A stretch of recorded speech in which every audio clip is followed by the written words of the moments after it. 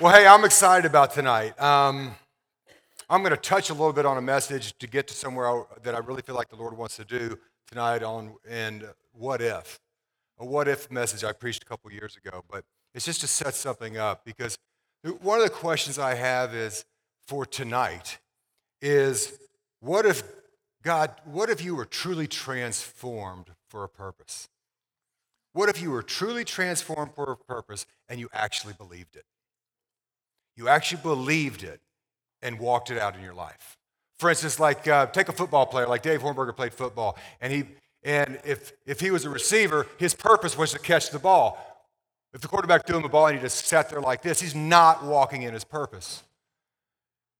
If a swimmer here is to swim and to compete in the 100-meter swim and jumps in and just starts dog paddling, we'd laugh at him. Or if a track guy is doing the 100-meter run and decides to skip for 100 yards. We'd laugh at them because that's not their purpose. When they step up to the line, when they step into the game, there's a purpose on their life. There's something they have to accomplish, and there's no different with us. You were born with a purpose, and what I want to talk about tonight is what if you were born with a purpose and you actually believed it? What would your life look like on a daily basis? Because it's easy to, I wrote down from the last messages, it's easy to what if with the devil. You've heard me say this before. Something comes up and, well, what if this goes wrong? Well, what if this happens? Well, I have this bump. What if it's cancer? My son grabbed a beer. What if he's an alcoholic? We take the worst scenarios and what if with the devil all day long? What if I ask this girl to marry me and she's not the one? What if I have kids and mess them up? How many of you have what if with the devil in every circumstance in your life? And if you haven't raised your hand, you're lying. Because that's our natural bent is to get out of faith and what if with the devil of all the bad things that can happen in my life. And here we are in this season where God sent his son to die for us. It's something that we live for, we celebrate, we're joyful. But we what if with the devil? What if 2018 is not any better than 2017? What if this new year isn't the season of new beginnings? What if my sons and daughters don't grow up to know God at a young age? Are these processes that you get in at the end of the year to see and start what if? But I want to challenge you, as in my last message, to what if with God? What if he is the way, the truth, and the life? What if all things are possible? What if I will be with you always? What if that was true in your life and you believed it? See, he gives us a choice. We can what if and get in doubt and unbelief and fear and condemnation. And that's the what if with the devil. Or we can understand and say the words, I am. And we can get in faith and walk in faith in who we are as sons and daughters of God. And it changes our complete posture as we enter a situation. You can tell when someone's coming in asking for prayer if they actually expect God to show up and say who he says he is. And they will hold the Bible and say, I believe every word of this. And they walk up condemned, thinking, Lord, am I the one you're not going to heal? Am I the one that you're not going to provide provision for? I'm always the one that, fill in the blank. People walk up here for prayer all the time. And they're what ifing with the devil the whole way up. Instead of saying, what if this is my time? What if this is where God's going to reach out and touch me and change my life forever? What if he's going to give me words of knowledge I've never had before or prophetic utterances? What if he's going to give me my prayer language? What if he's going to heal my father? What if he's going to come in and bring my son back to me? All these things. What if he actually is my provider? That when we're getting in here and we have bills to pay, coming into Christmas, everybody needs something, everybody wants something. What if he is my provider? What if he does, I love that word from Sarah, what if he does want you to fulfill the dream he had from you when you were created? You think he created you hoping you'd fail? It's funny to think that way, but that's the way we live our lives sometimes. Like, he created me to fail, and he wants me to fail. He's up there playing whack-a-mole. Every time I get up, he's going to whack me down. And I want to change our posture on this, that we can actually what if with God. The what if drives us to world solutions, world's counsel, and self. Not just with problems, but also with our money, our time, and our possessions. If we what if with the devil, we will be stingy.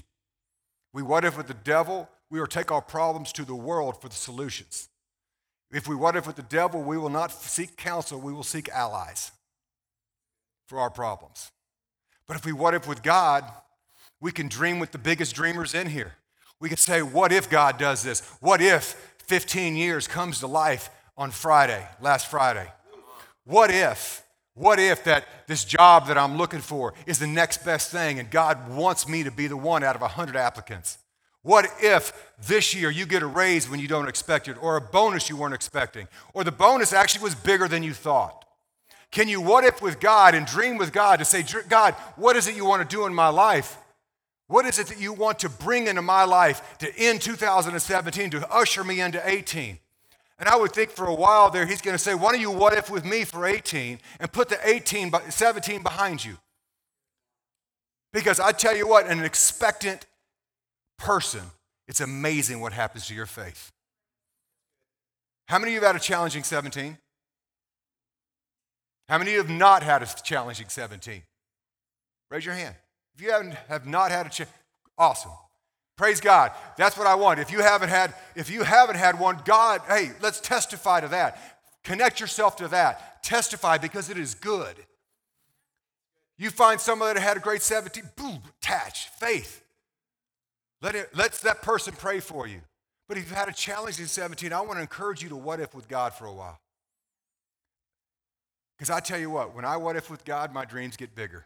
They don't get smaller. The I am, when it drives us to the cross, where we find our intimacy, it connects us to people. When we're going to the I am and we're what ifing with God, it connects us to people. To find our identity, reveals our purpose, and ushers in our destiny. See, we all have, I hate using this term universal, but it's just a collective, a universal calling, right? We all have this universal calling, and then we have a specific purpose. Universal calling. You could quote the verses, right? The Great Commission. Go therefore and make disciples of all nations, baptizing them in the name of the Father, the Son, and the Holy Spirit. And I will what? Be with you always.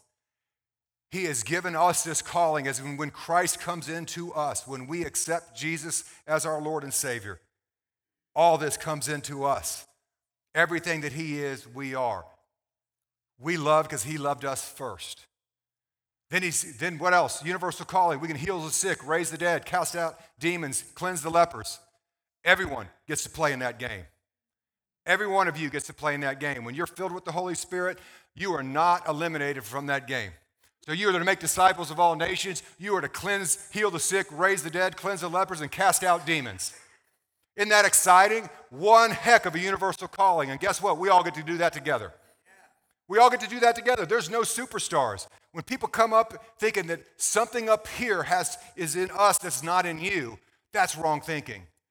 The same Holy Spirit that raised Jesus from the dead is in all of us, and even in our children in the children's church. That if we think anything else, then we have wrong thinking, because God said, no, I'm going to pour my Spirit on all flesh in Joel. And then it came to happen when Peter gave the Sermon on the Mount, the sermon right after Pentecost. And he came out and changed the world forever, because what happened? We got empowered to live this life, this universal calling of raising the dead. We always just say heal the sick, but I want to see the dead raised in my lifetime. Everyone else saw it. They read it in the Bible. I want to see it. I want to see death conquered because of the resurrection power of the Holy Spirit of Jesus Christ. So when I focus on those things, those universal callings, I could get excited. In addition to those two things, what? We're here to love, serve. These are things we're all called to do as believers. Love, serve, be generous. All those things. Everyone gets to play in those games, and no one is exempt. None one of you is exempt from anything that I just said. Isn't that should be exciting to you? You're not exempt. Everyone plays. It's like being on a baseball team where all 18 people get to play, or a football team where all 53 people get to play. Of course, there's only 12 on the field, but everybody wants to play. This is a game everybody plays. And when you understand that this universe calls for you, then you'll better understand specifically what you're called to do with that. Because the specific calling that you have on your life, whatever that is, and I don't know what it is. I know some of you because I spend so much time with you and I've built relationships with you. So I know the calling on your life, and most of the people that know me well know the calling on my life. But it doesn't happen without the first, without getting transformed by the power of the Holy Spirit, without walking in community, right? Without understanding that we're here to disciple nations, to raise the dead, to cleanse the lepers, to cast out demons. I mean, those are the things that he's called us to do, and it helps us understand where our purpose is.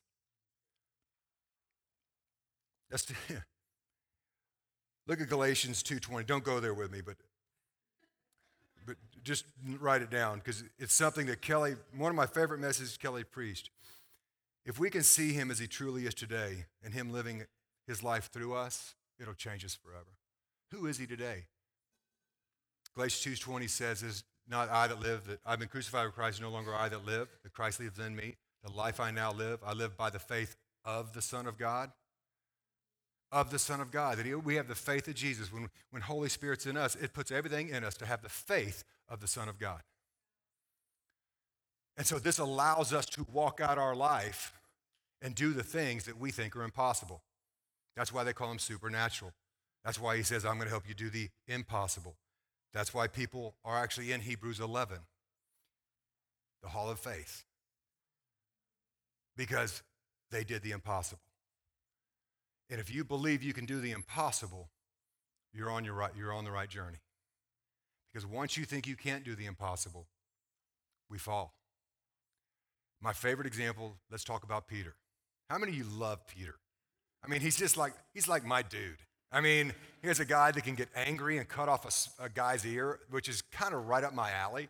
And, at the same time, I know Dave back there, he's played basketball with me. He's seen me get angry. And so you one time get out there and be angry, but then at the same time, he moves mountains, right? He moves mountains and tells people how it is and how the cow eats the cabbage.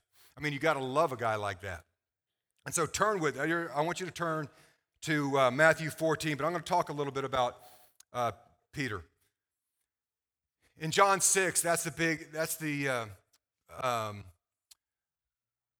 one of those times where Peter was, I'm going to read it for you just so we have it. And then y'all turn to Matthew 14.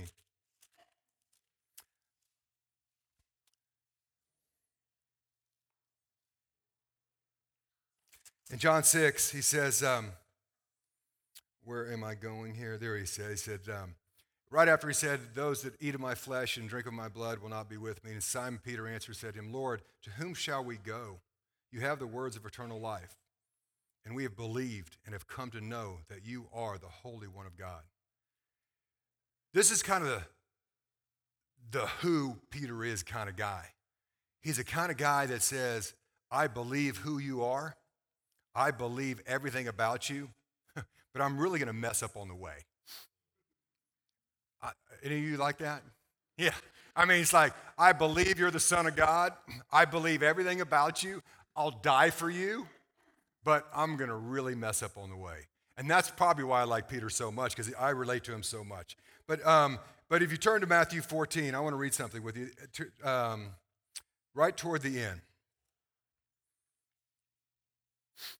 I'm going to start on verse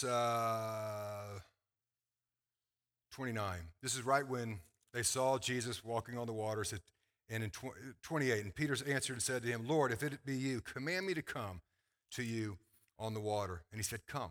And Peter got out of the boat and walked on the water and came toward Jesus. But seeing the wind, say that, seeing the wind, he became afraid and began to sink. He cried out saying, Lord, save me. And immediately he stretched out his hand and took hold of him and said to him, oh, you of little faith, why did you doubt? Most of this is always when it's preached, is focused, the main focus of the lesson is that he failed. That he failed, he doubted, he saw his circumstances, which we're going to walk out of here tonight full of faith. And then tomorrow morning, you're all going to do something, and you're going to be forced to deal with your circumstances, just like Peter did. Because that's what happened. It's like, man, don't you love Peter? The 11 probably shivered like, I'm not getting out of the boat. Peter goes, I'm in, jumps out of the boat. That's why I love Peter so much. I mean, he's just like, get me in. And the other 11, what do you think they were thinking that stayed in the boat? Fearful. There's always the 11 saying, oh, Peter, that's water. You're going to sink. And he's going, no. He said, come. I'm coming. It's just like, yahoo. I can see him almost wanting to do it like a cannonball. Like, I'm going to hit solid ground because he says I am. But then we wake up on a Monday morning and our circumstances come. We were so faithful just 12 hours earlier. This is what this story is talking about, the lesson of this, like, we get there and we see our circumstances and we start sinking back into our life and not understanding. And it gets us so off the rails that we got to kind of hurry up for the next Sunday to get this shot of faith. And that's not what he intended. He intended us to be able to walk on that water, to walk in our community. He actually intended for the 11 to join him so they could walk together. But faith makes the impossible possible. It's almost like we use this story as an excuse for our lack of faith and trust. Well, Peter did it. I have. I mean, I don't know how many times it come out of my mouth. Well, Paul, he stoned people. And Peter fell. But there's a life out there that God's saying is supernatural for all of us to grasp and get. And that's where we're going to find our dreams. It's like 15 years. Who would have given up when the veil's this thin on Friday at 9:30 in the morning when Camilla got to come home? How many of us have quit right before the thin veil we're going to pull down heaven into our circumstances and into our situation and change it forever because we said, I can't do it anymore? How many of us have done that, waiting on our destiny and missed out or delayed? I don't know if I believe we can actually miss out, but I tell you what, we can delay what God wants to do in our life. And he's saying, come on. And he's just saddle whipping you, going, come on, you can do this. He said, I'll be with you always. And he is, and he's just going, come on, look through the veil. I'm sitting right here. And he keeps pushing and pushing us out there, going, come on, it's like a goad saying, it's right here. Don't be afraid. And so when Peter finally started sinking, he just said, why do you want me to perish? I mean, the guy that created him, the guy he would die for. Look at chapter 16. I mean, remember, the Bible's not spoken to us all at once. You all understand that, right? It's not this huge story that everything comes at us at once. And so it's spoken to us, and you have to take in context and timing and who's saying it and who they're saying it to. So just look at two chapters down, which could have been, I didn't even measure this, but it could have been 2 weeks, 3 weeks, month and a half. Peter, in chapter 16, says this, but who do you say I am? And Simon Peter answered, thou art the Christ, the Son of the living God. He sank in water 2 chapters earlier. And now, they fed 4,000. He saw the healing of the multitudes between that, and he was taught between tradition and commandment. And something shifted again. Only about 7 more chapters down, he's going to deny Christ 3 times. Are y'all with me here? That in the midst of us believing God, we're going to have those times of doubt. But that's when brothers and sisters come around. That's when brothers and sisters are going to remind us who we are. That's when brothers and sisters come around and say, no. Because, what we don't see is what was going on behind the scenes after that. Was John coming to Peter? Was Matthew going to Mark? Hey, we could stay in this thing, man. We got to stay in this game. Our guy's dead. But he says he's going to rise. Don't leave. Don't leave. The big thing's about to happen. He said, go and tarry. Go and wait. And power will come from on high. How long do we wait? As long as it takes. He said not long. And they waited up in the room, right, in prayer, together, encouraging one another, scared because everyone wanted to find him and kill him. And they came together, circled up in this room going, it's going to happen. The adoption's going to happen. The breakthrough in your company's going to happen. We just got to tarry and pray and get together. And this is what they did for us. Because he said, fire is going to come down from heaven. And I'm going to use it to transform the world. And I'm going to use you to do it. They could have said, oh, I don't want to risk my life. It's hard. That's why I love Anna's message last week. It's hard. It's hard to stay in prayer when nothing's happening. My circumstances beat me up. It's hard. Yeah. But look what happened. Look what happened on the other side of that. The best message Peter ever preached. Thousands came to know the Lord. Holy Spirit spread. The gospel spread like no other time in history. And that's the history. That's the new history I want to see happen here. I want to see it happen here. And so Peter, here he was. I want to read 14 again, but I want to read it like Joey wrote it. And you talk about Peter. He said, is this you, Lord? He said, yes, come. And he said, come. So Peter got out of the boat. This is my version. And he got out of the boat. He started walking on the water. He saw the waves and splashed and kicked through them. He saw a shark and laughed at him. He heard the 11 on the boat mock him and kept walking. Then he stood next to Jesus, went like this, turned back to the boat and said, who's next? Because who's going to be the next one out of the boat when they see something supernatural happen? I want to be the man that gets out of the boat. I want to be the man that understands that if I can get out of the boat and walk on water, that I can take you with me, because it's the same thing. It's the spirit that lies inside of me and the faith that lies inside of me to allow me to walk on water is the same one that lies in you, that where I go, we can all go together. Where you go, we can all go together. You tracking with me? Because I tell you what, to get out of that boat and to be able to turn around and see the supernatural become natural here is something that I think God wants to see. And somehow there's this mechanism of faith that says it has to take faith, because the doubt makes us sink. Faith makes us walk. And then when people see faith, what does that do? Build their faith. Because that's why I firmly believe that if he would not have doubted and made it to Jesus, this is just Joey's interpretation, that if he would have made it to Jesus and turned around and said, who's next? They would have been fighting to get out of the boat. Because they saw it done. They saw it done by an ordinary person. One of the biggest things when I went to Ethiopia, and I laid hands on a lady that's been down on her back like this her whole life and watched her raise up. What gave me the faith of that is probably watching Kelly lay hands on a baby that had spinal bifida and get healed in Austin, Texas. We see when you see God move through somebody and say, that's an ordinary person with an ordinary life, with a supernatural God, that you can actually look and say, well, if God can use that person to do it, then he can use me. What is that component? Are you willing to get out of the boat? Are you willing to walk, kick the waves, laugh at the sharks? Because tomorrow morning is Monday morning, and they're swimming. They're swimming.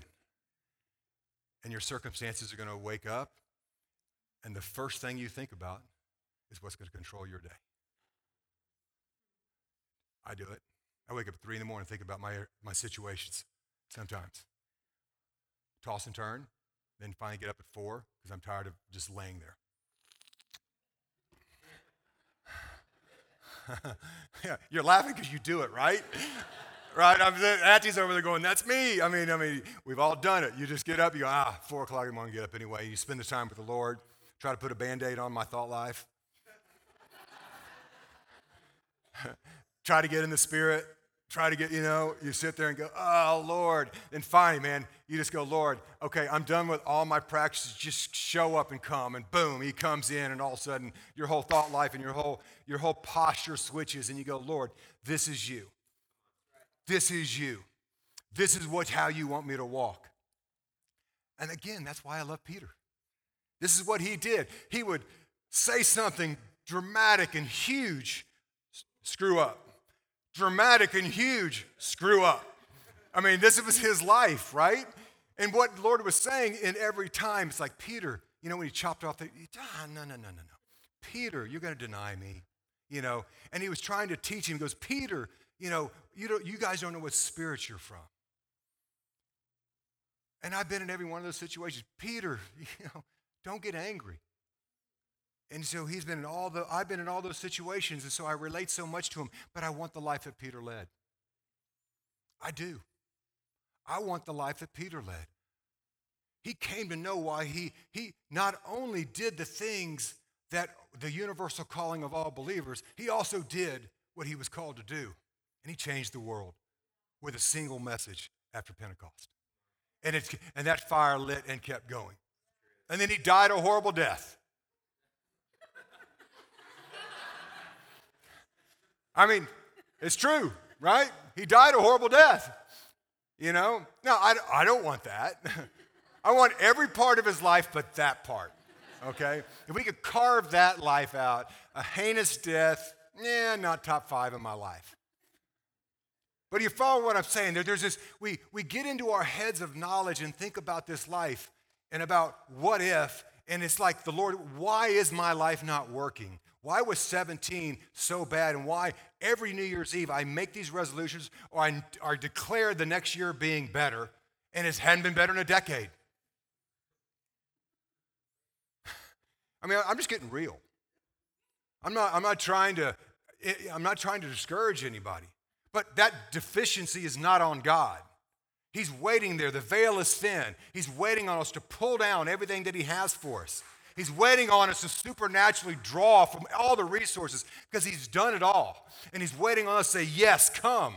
Waiting on us to kick the shark, kick the water, and laugh at the sharks and walk in our life to where we get excited about going to work on Monday. We get excited about waking up with our children because we know that's just part of our life that leads us to somewhere bigger that God has in store for us. That you will raise the dead, cleanse the lepers, cast out demons. You will disciple nations. And it starts with you. Your family, people here. Everybody goes, I want to go to the nations. Great, start in your neighborhood.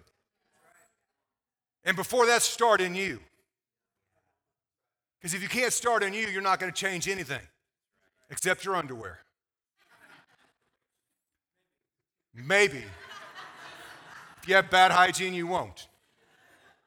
But you hear me. It's like we want to start with a revival in ourselves. And I kind of preached this message 3 weeks ago. It's like we can't get past go until we understand that he's right there, and part of it is our what if.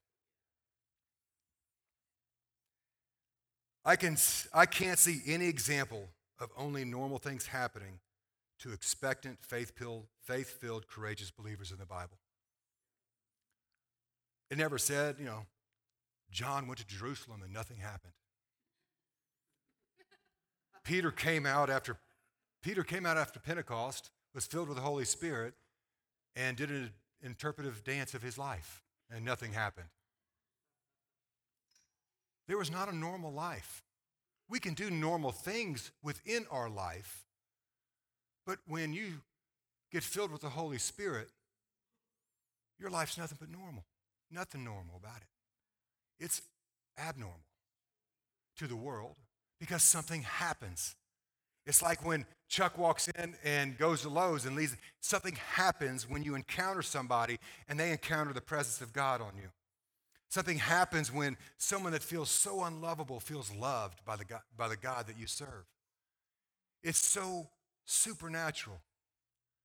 Because I tell you what, if you believe that there's nothing special about you in regards to why you were born, we got to start there. We have to start there. Listen, I know we have all had things in our childhood that never should have happened to us. Lives that never should, things that children should have never experienced or seen, or adults that never should have been treated a certain way, right? Or bullying by peers, or not having friends, or being physically sick, or in a way that never got healed. Those are real. Those are real. But they're a testimony. They're the starting point to go out and see a world get transformed. They're a starting point because your dream, you are not defined by your circumstances. You're defined by who God says you are. And when you understand that, your circumstances become little. And so when we what if with God, it changes everything when we want to see revival in this community. It changes everything. Because remember in Ephesians 4, I want to read it to you because I read it actually a couple weeks ago, and I want to read one part of it. Sorry, I should have had it marked. There it is. Ephesians 4. Sticky fingers. He said in here, Paul was talking about for the equipping that the apostles, prophets, teachers, and pastors and evangelists, for the equipping of the saints, for the work of the service, for the building up of the body of Christ until we all attain two things: to the unity of the faith and to the knowledge of the Son of God, to a mature man or woman. Bill Johnson put it this way: you can't get maturity through impartation. You just can't. Someone cannot lay hands on you and say, maturity in Jesus' name. Boom. No. Maturity is your job. Maturity is your faith. Maturity is your belief. You can't just circle around and say, maturity, spirit of maturity, enter this body. Doesn't happen. It doesn't happen to you physically. It doesn't happen to you mentally. And it doesn't happen to you spiritually. You don't just go from 1 year old to 15. You don't just go from first grade to 12th grade. But there's this process that if we know enough information, I'm mature. No. Has nothing to do with information. Has something to do with can you laugh at the sharks and kick the water? Can you walk in maturity? Can you understand and discern what's going on in the spirit when you walk into different environments? Does someone telling you you're a jerk cause you to lose your gears? Does accusation? Does you name it? Fill in your blank. Where you sit there and think, well, how should I respond? How should I react? Maturity is something that allows us to discern things from a spiritual maturity with the eyes of God. How does God see that person? How does God see this circumstance instead of the other way around? How do I see it? How does God see it? Behind every offense is usually a wounded person. And believe me, with my personality, I've wounded a lot of people, not knowing. And maybe you have. But it's never intentional. But it's always, you have to understand, it's like somebody's dealing with something we don't know. And so how is it that we process that? If we can't get impartation through maturity through impartation, then God takes us through this process just like he took Peter. That we actually have to live out and see where our faith lies in different circumstances. There's no shortcuts to that. What happens when we get fired? Are we going to believe he's our provider? What happens when our boyfriend, girlfriend, husband, or wife break up with us and leave us? What happens when our kids, aren't singing Advent songs in high school, but they're drinking beer? And we think oh my gosh, I'm a horrible parent. What happens when we feel shame, condemnation as our parents? What happens when we feel shame, condemnation from the way we were raised? Stuff that happened to us. Things like that. How do we process that? How do we process death? Do we actually believe God is good? Do we actually condemn him for taking someone? These are the processes of maturity. Because in these processes, like Peter, man, I would have loved to sit down with Peter at the end of his life. You imagine sitting around a fire with Peter toward the end of his life? Yeah, I chopped that guy's ear off right in front of Jesus. So I couldn't hide it. Because we all think we can hide stuff from Jesus. He's an omnipotent God, but he doesn't see me when my door closes. He doesn't see me when my boss leaves the room and I'm killing him.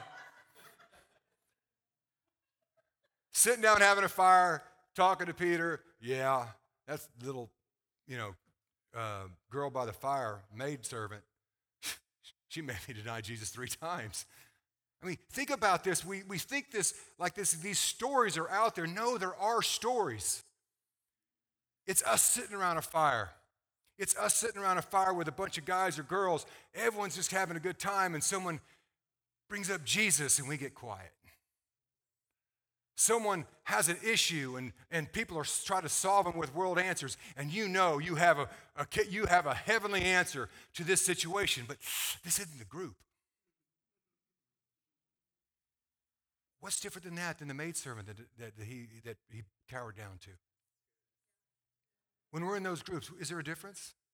I'm trying to bring reality to our life so we can deal with our lives so that as we're in this awakening and revival, we can carry what he wants us to carry, that everyone's walking in their God-given gifts, walking in the power of the Holy Spirit, where we can actually see you walking in the destiny. Whatever's in you, whatever seed he's put in you can come out and grow into what he wants us, so we can all rest under that tree.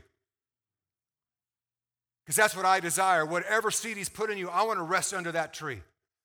I want to be able to walk over to it and go, wow, look what he's done in your life. This is fantastic. Because you never know what's in you till you start exploring what he has put in you and understanding who you are. Because I tell you what, it's coming. It's coming. Because I tell you what, you're either going to hear it from someone in here, hey, let's get real here in your life. This is what I see. This is what I see you doing. The word, we have a prophetic culture here where God's going to speak.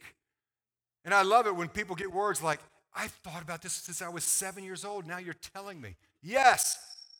Because I want this to be an environment where you're fed. You're fed into what God has put in you. Your seeds are watered to become trees that we can all sit under. And so people can see them from a long way away and go, there's shade, there's refuge. Because other than that, we're just doing church. And you know I despise church. Because I want to see a revival, I want to see awakening, and it starts in us. So we start what-ifing with God. So I'm going to use me as a personal story. Everyone, if you're new here, then you don't know this, but I grew up really hard. And if you ask my wife, I was hard in our marriage. But in 2007, sitting after we saw a church blow up that we went to, God put a word in me in the middle of this church and saying, when you go back to San Antonio, you're going to start a church. There's a seed. My wife looks at me and says, good luck with that.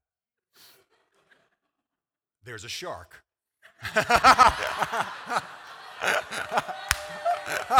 I'm kidding. No, I did that for a laugh. She's not a shark. That was pretty funny, though. That was pretty funny. I'm in trouble. But all of a sudden, then we tell Jeff and Anne-Marie, and they're both saying, good luck with that. What I'm saying was it was not received with the revelation that I felt like I got. That you're going to go back to San Antonio and start a church. And, three of my favorite people are kind of swimming, But that's what happened. And so it's like, okay. So we come back and we're visiting different churches. But he put this seed in me. And there were so many things on the way that could have just distracted. Said, no. I manage money for professional athletes. I'm on the road a bunch. I'm busy. My personality. I was thinking of all the things. I'm chopping off ears, But it's like you wouldn't sit there and think, like, if anybody knew me, you go ask anybody that grew up with me before my wife's laughing now. Anybody that grew up with me would say, he leads the church? I mean, on Facebook, when they see me do weddings and funerals and they see things that they go, what happened to Feste? But so many times through that process, I easily could have just said, that's not me. That's not for me. I'm not called to do this. And then 3 years later, in October of 10, he gave me the vision for the church. 3 years later, first he told me what we were going to do, what he wanted me to do. Then he told me, okay, Joey, here's how we're going to do it.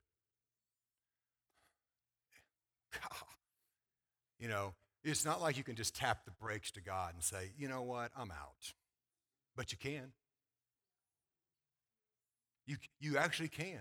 I could easily have said, how many of you have used the excuse the holidays to postpone anything into the new year? It's after the holidays. You probably said it like that too, after the holidays. You know, like you do, it's like, I'm too busy right now, after the holidays. You know, we're just kind of hunkering down as a family, and then after the holidays. So it's like you shut down your entire life till after the holidays. In the summer, it's, we'll see you after summer, you know. So I had choices. Kelly and I had choices. Hey, here's the visit to church. Here's, you know, we're with 8 people in a house. We're worshiping, you know, and I could have come up with a ton of excuses to say, you know what, we're not going to do this. But then he gave us a vision. And then he asked, do you want this to be your future? And that's when I said yes. That we wanted everything that he had for us, in spite of how uncomfortable we were in doing it. In spite of the, I don't know how we're going to do it. He gave us a blueprint. That crazy thing to do, we have leaders from around the country give us words about, he gave us a new blueprint on how to do church from a financial advisor for professional athletes. That all we did is say yes. And he's bringing incredible people into our lives, people that we never would have expected. I can point to almost everyone in here that he brought into our lives to say, you can run fast alone, right? Y'all have heard this.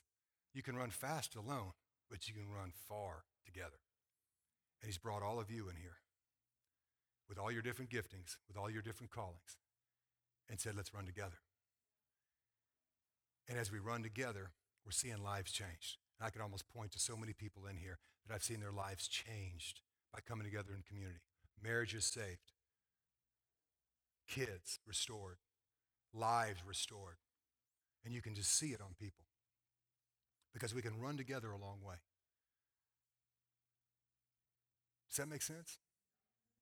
And so the future is a yes. Your future is a yes. The dreams that he's put in you, when you're walking with people, you're going to realize what's in you. No matter how much defeat you've had, no matter how much trouble you've had, no matter how much trauma you've had, it's still alive. It's still alive in you. It hasn't left. It's still alive in you. It's still alive in you. And it's still alive in you. It's still alive in you. It's a yes. It's a yes to what God has put in you. It's a yes to allowing him to water it. It's a yes to walk in a community to help you nurture it. It's a yes to help to walk in a community that can put a hedge around you and help beat off the sharks when you can't raise your hand. That when you're tired, that when you wake up on a Monday morning and you can't see Tuesday, and you can call somebody at 10 o'clock at night and say, help me get through this night. Those are the things that excite me. Those are the things that what God wants to put not only in you, but to watch you live out by faith in him, in the power of his Holy Spirit. Because I tell you what, all of you sitting here right now, did you ever think you'd be sitting here right now? No. But you said yes to something. Because people usually don't come in here and get comfortable. I mean, your first visit here, if you know, was probably the most uncomfortable thing you've ever. You knew people here today. You're probably a little uncomfortable, but if everyone comes in and gets uncomfortable, because that was my prayer for the church. There'd be no spirit of indifference here. That you would walk in and be so filled with the Holy Spirit and transformed, it would change your life forever. Or you would feel so convicted by the Holy Spirit that all the demons would manifest and you go running out. Now, either way, you're going to get delivered, one way or the other. Because one of the callings on my life, I know, is to bring freedom to the captives. He has called me to be a freedom fighter. He's called my wife and I to be a freedom fighter, be forerunners. We know some things that God has put in us to run with. And I run with men that help encourage me in that way. And also rein me back when I'm being fighting too hard for freedom. So those are the things that I know we're called to do. You're talking about a prophetic teacher. My favorite prophetic teacher is my wife. She's the most incredible prophetic teacher. There's things that if I don't understand the word, I go to her, and she'll just boo, boo, boo, boo, boo. And we have these opposite gifts and opposite personalities. But at the same time, do y'all get that? Is that there's something in you that God wants to bring out of you. And I don't want you to delay it. I hate using the term miss it. People always say, well, you can miss your destiny. I don't buy that. I believe you can delay it because if you're in a community that's for you, then we're going to call out of you what's in you. And what is in you? What is in you? And whatever's in you, can you what if with God about it? This is a time right here to what if with God because he is that good. We sang the song, he is that good, and he wants to see you transformed. I'm almost done. We're going to go because I have something else I want to say. And so what the dream is in you. And so when we talk about the future of the church, here's kind of the announcement I was going to make. In the future of the church, never before, if you would look at the way I processed, would I ever think of us in here forever? I mean, on a good night, we're standing. But I also know what God's called us to do together. He desires us to have our own place. And I dream with God, and Kelly dreams with God, and Chuck and Anna dream with God, and Amory and Jeff, we dream with God all the time about where is that place? Where is that place that you want to put something down that will be not a shrine, not this huge building, but a place where people could tabernacle with God. A people that they could almost see the Star of David over it saying, this is where lives are transformed. Not because of a man, not because of a woman, not because of leaders, but because of people and what God's doing. That it's actually so transparent in community that people go, what is it about this place? That it's like, almost like a mosquito to a mosquito buzzer, zapper. It's like, I got to come here because something's going to change. Unlucky for the mosquito, he dies. But a zapper where all of a sudden, you're flying into this place going, I'm going there to get transformed. I'm going there to get transformed. Something's happening there. People are going in there just full of baggage, coming out clean. And that's what I want. Not because of a man, not because of some message, but because the Holy Spirit resides in there, and he wants to set you free. From whatever you're dealing with, he wants to set you free. And so when I see the future of the church, I see a place like that. And we put a contract on a piece of property, about 3.5 acres, about a mile down the road, Austin Highway. We don't know. Hey, I'm going to do this. What if we get it? What if he wants us to do? When I stepped on the property for the first time, I went with John Gaines. John Gaines and Drew Smith found it for us, and we walked out of there. And when I stepped on the property, I go, "This is it," because he said the one thing I was talking to John about: dream with me, Joey. Dream with me here. And it got my dreaming juices flowing. So John and I call Kelly. She goes, "Where are you?" She goes, "Well, I'm coming by the house." "Keep coming." So got her there. She walked on. "Where's Chuck?" "Well, I'm going to go meet Chuck." So I brought Chuck back, and we walk on. It's just like this. Yes. And I said, what I want to do is dream with God. We have no idea. We don't know if we're going to get it. We put an offer on. We don't know if he's going to sell it to us or not. It's an 86-year-old man that's held the property for 4 years. It's been 3.5 acres with nothing on it, just down the road. A blank canvas waiting to be painted on.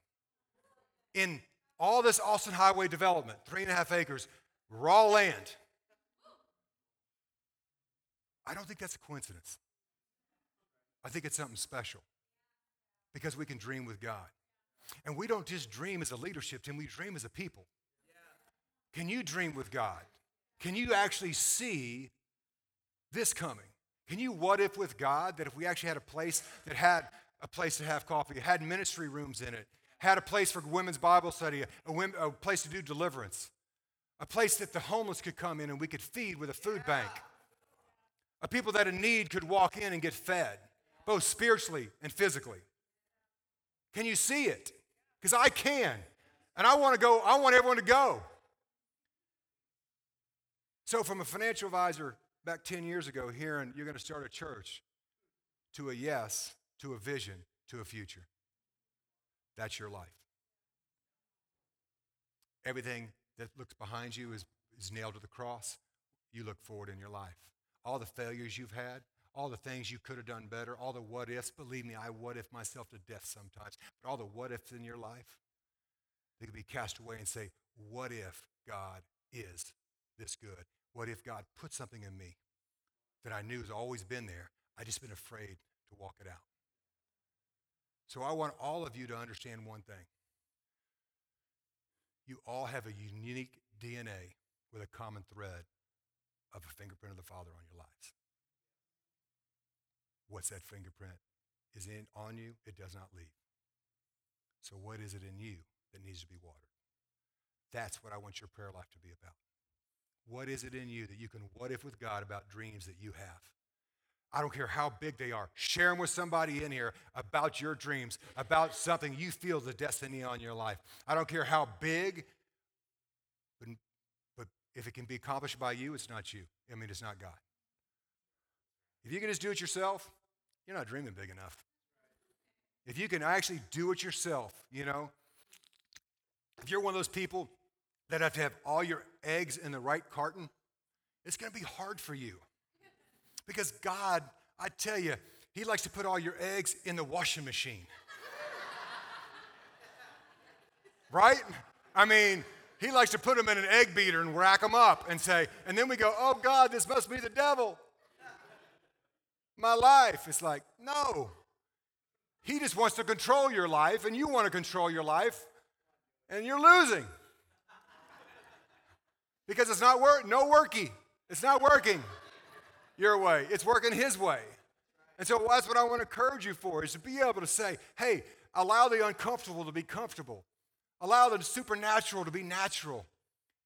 And allow your destiny and your calling on your life, beyond the universal calling on your life, to be forefront in your prayer life. So you can see God water it and use people in here to nurture it. Because you have a big life to live. I'm 53 years old. I plan on doing bigger things than I did the first 53 years of my life. I have not quit. I don't want you to quit. Just because you've made mistakes, let's move forward. Does this minister to anybody tonight? Well, let's stand up, and I have one more thing to say before you stand up. I'm going to pray for you. Let's just reach up to the Lord. Father, I just declare a new day. I declare that people would see the calling on their life through your eyes, that, Father, you would give them bigger dreams than they had when they walked in here, Father, that you would just ignite and put fire to the dreams that they have had and carried for all these years. Whatever those dreams are, Father, I just pray that you would just push fire into those dreams right now in Jesus' name. That you would just ignite them to the forefront of their thought life and their prayer life. They would just submit it unto you, submit it unto others, Father. You would give people big God ideas.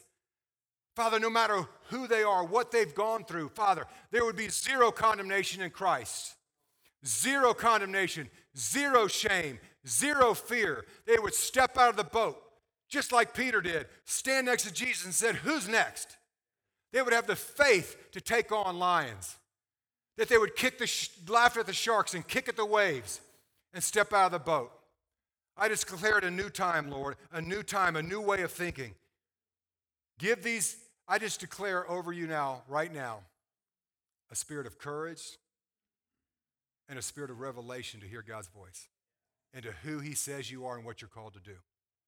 I just declared a new day in Jesus' name. Amen. Okay, sit down for 1 second, guys. Sit down 1 second. We're all family here. Please don't leave if you're here.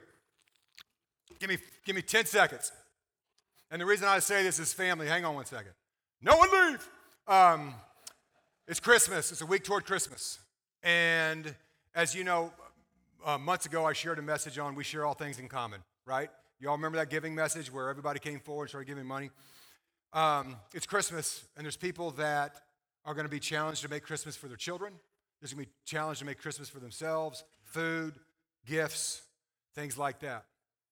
I'm not trying to embarrass anyone, but in family, People let people know what their needs are. And the family rallies around. We did it that night, and I really feel it's one of those nights tonight. That if there's people that have a need, that if you can't make Christmas for your children, you can't make Christmas for yourself, that you're not going to have food or clothing, and you need some help from the body, I want you to raise your hand so we can minister. I want you to stand up. And if you don't, that's fine. If you do, we want to help. This is what the body's for. Because this Christmas, we don't want anybody, there we go. Anybody else. Anybody else. Because when we see need, we either respond, right? We respond because when the people come forward, we're respond out of love. Go ahead, bye. Anyone else? Guys, this is the time. This is the time. We don't want anybody. Okay, now, if you know of anybody that has need, that aren't here, you have families that live near you, somebody that's near you that you know they need toys for their kids or food on their table, now you raise your hand. You? Okay. Yes? Okay, y'all stand up and you want to give them some? Just ask them what the situation is and then give them accordingly. No one else has need around them in their families or friends or neighbors? This is good stuff, guys. This is God wants to feed some people. God wants to help. And so this is a chance for our body to be able to sow into families we don't even know. No one gets, yeah. If you have somebody in mind, stand up so we can get you what it is. The reason we're doing this is that we're not trying to get credit for anything. We know there's families in need. We want to help them. And we want you to know that God sees them, that God provides to people you don't even know. If he can feed a prophet from a sparrow, why couldn't he feed people from Target gift cards? Right? Yeah. Also, if anybody has anybody put on your heart somebody that you might think you want to minister to that might have a need, that you wanted to give them something tangibly, stand up. Here, you want to hand, some of these people are standing, you want to hand them out. Okay, if you got to go, you can go now, but we just want, some of the people in the back had to go, but if there's something, you have somebody? Who is it? Fantastic, there's $100. Who's yours? Here, there's $100. Okay. Who's yours? Who's yours? Okay, there's 150. Who's yours?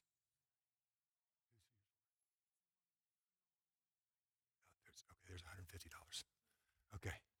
Anyone else?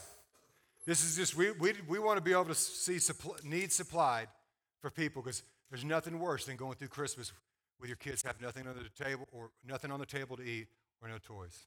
Is that it? God bless you guys. We'll see you next week. Merry Christmas.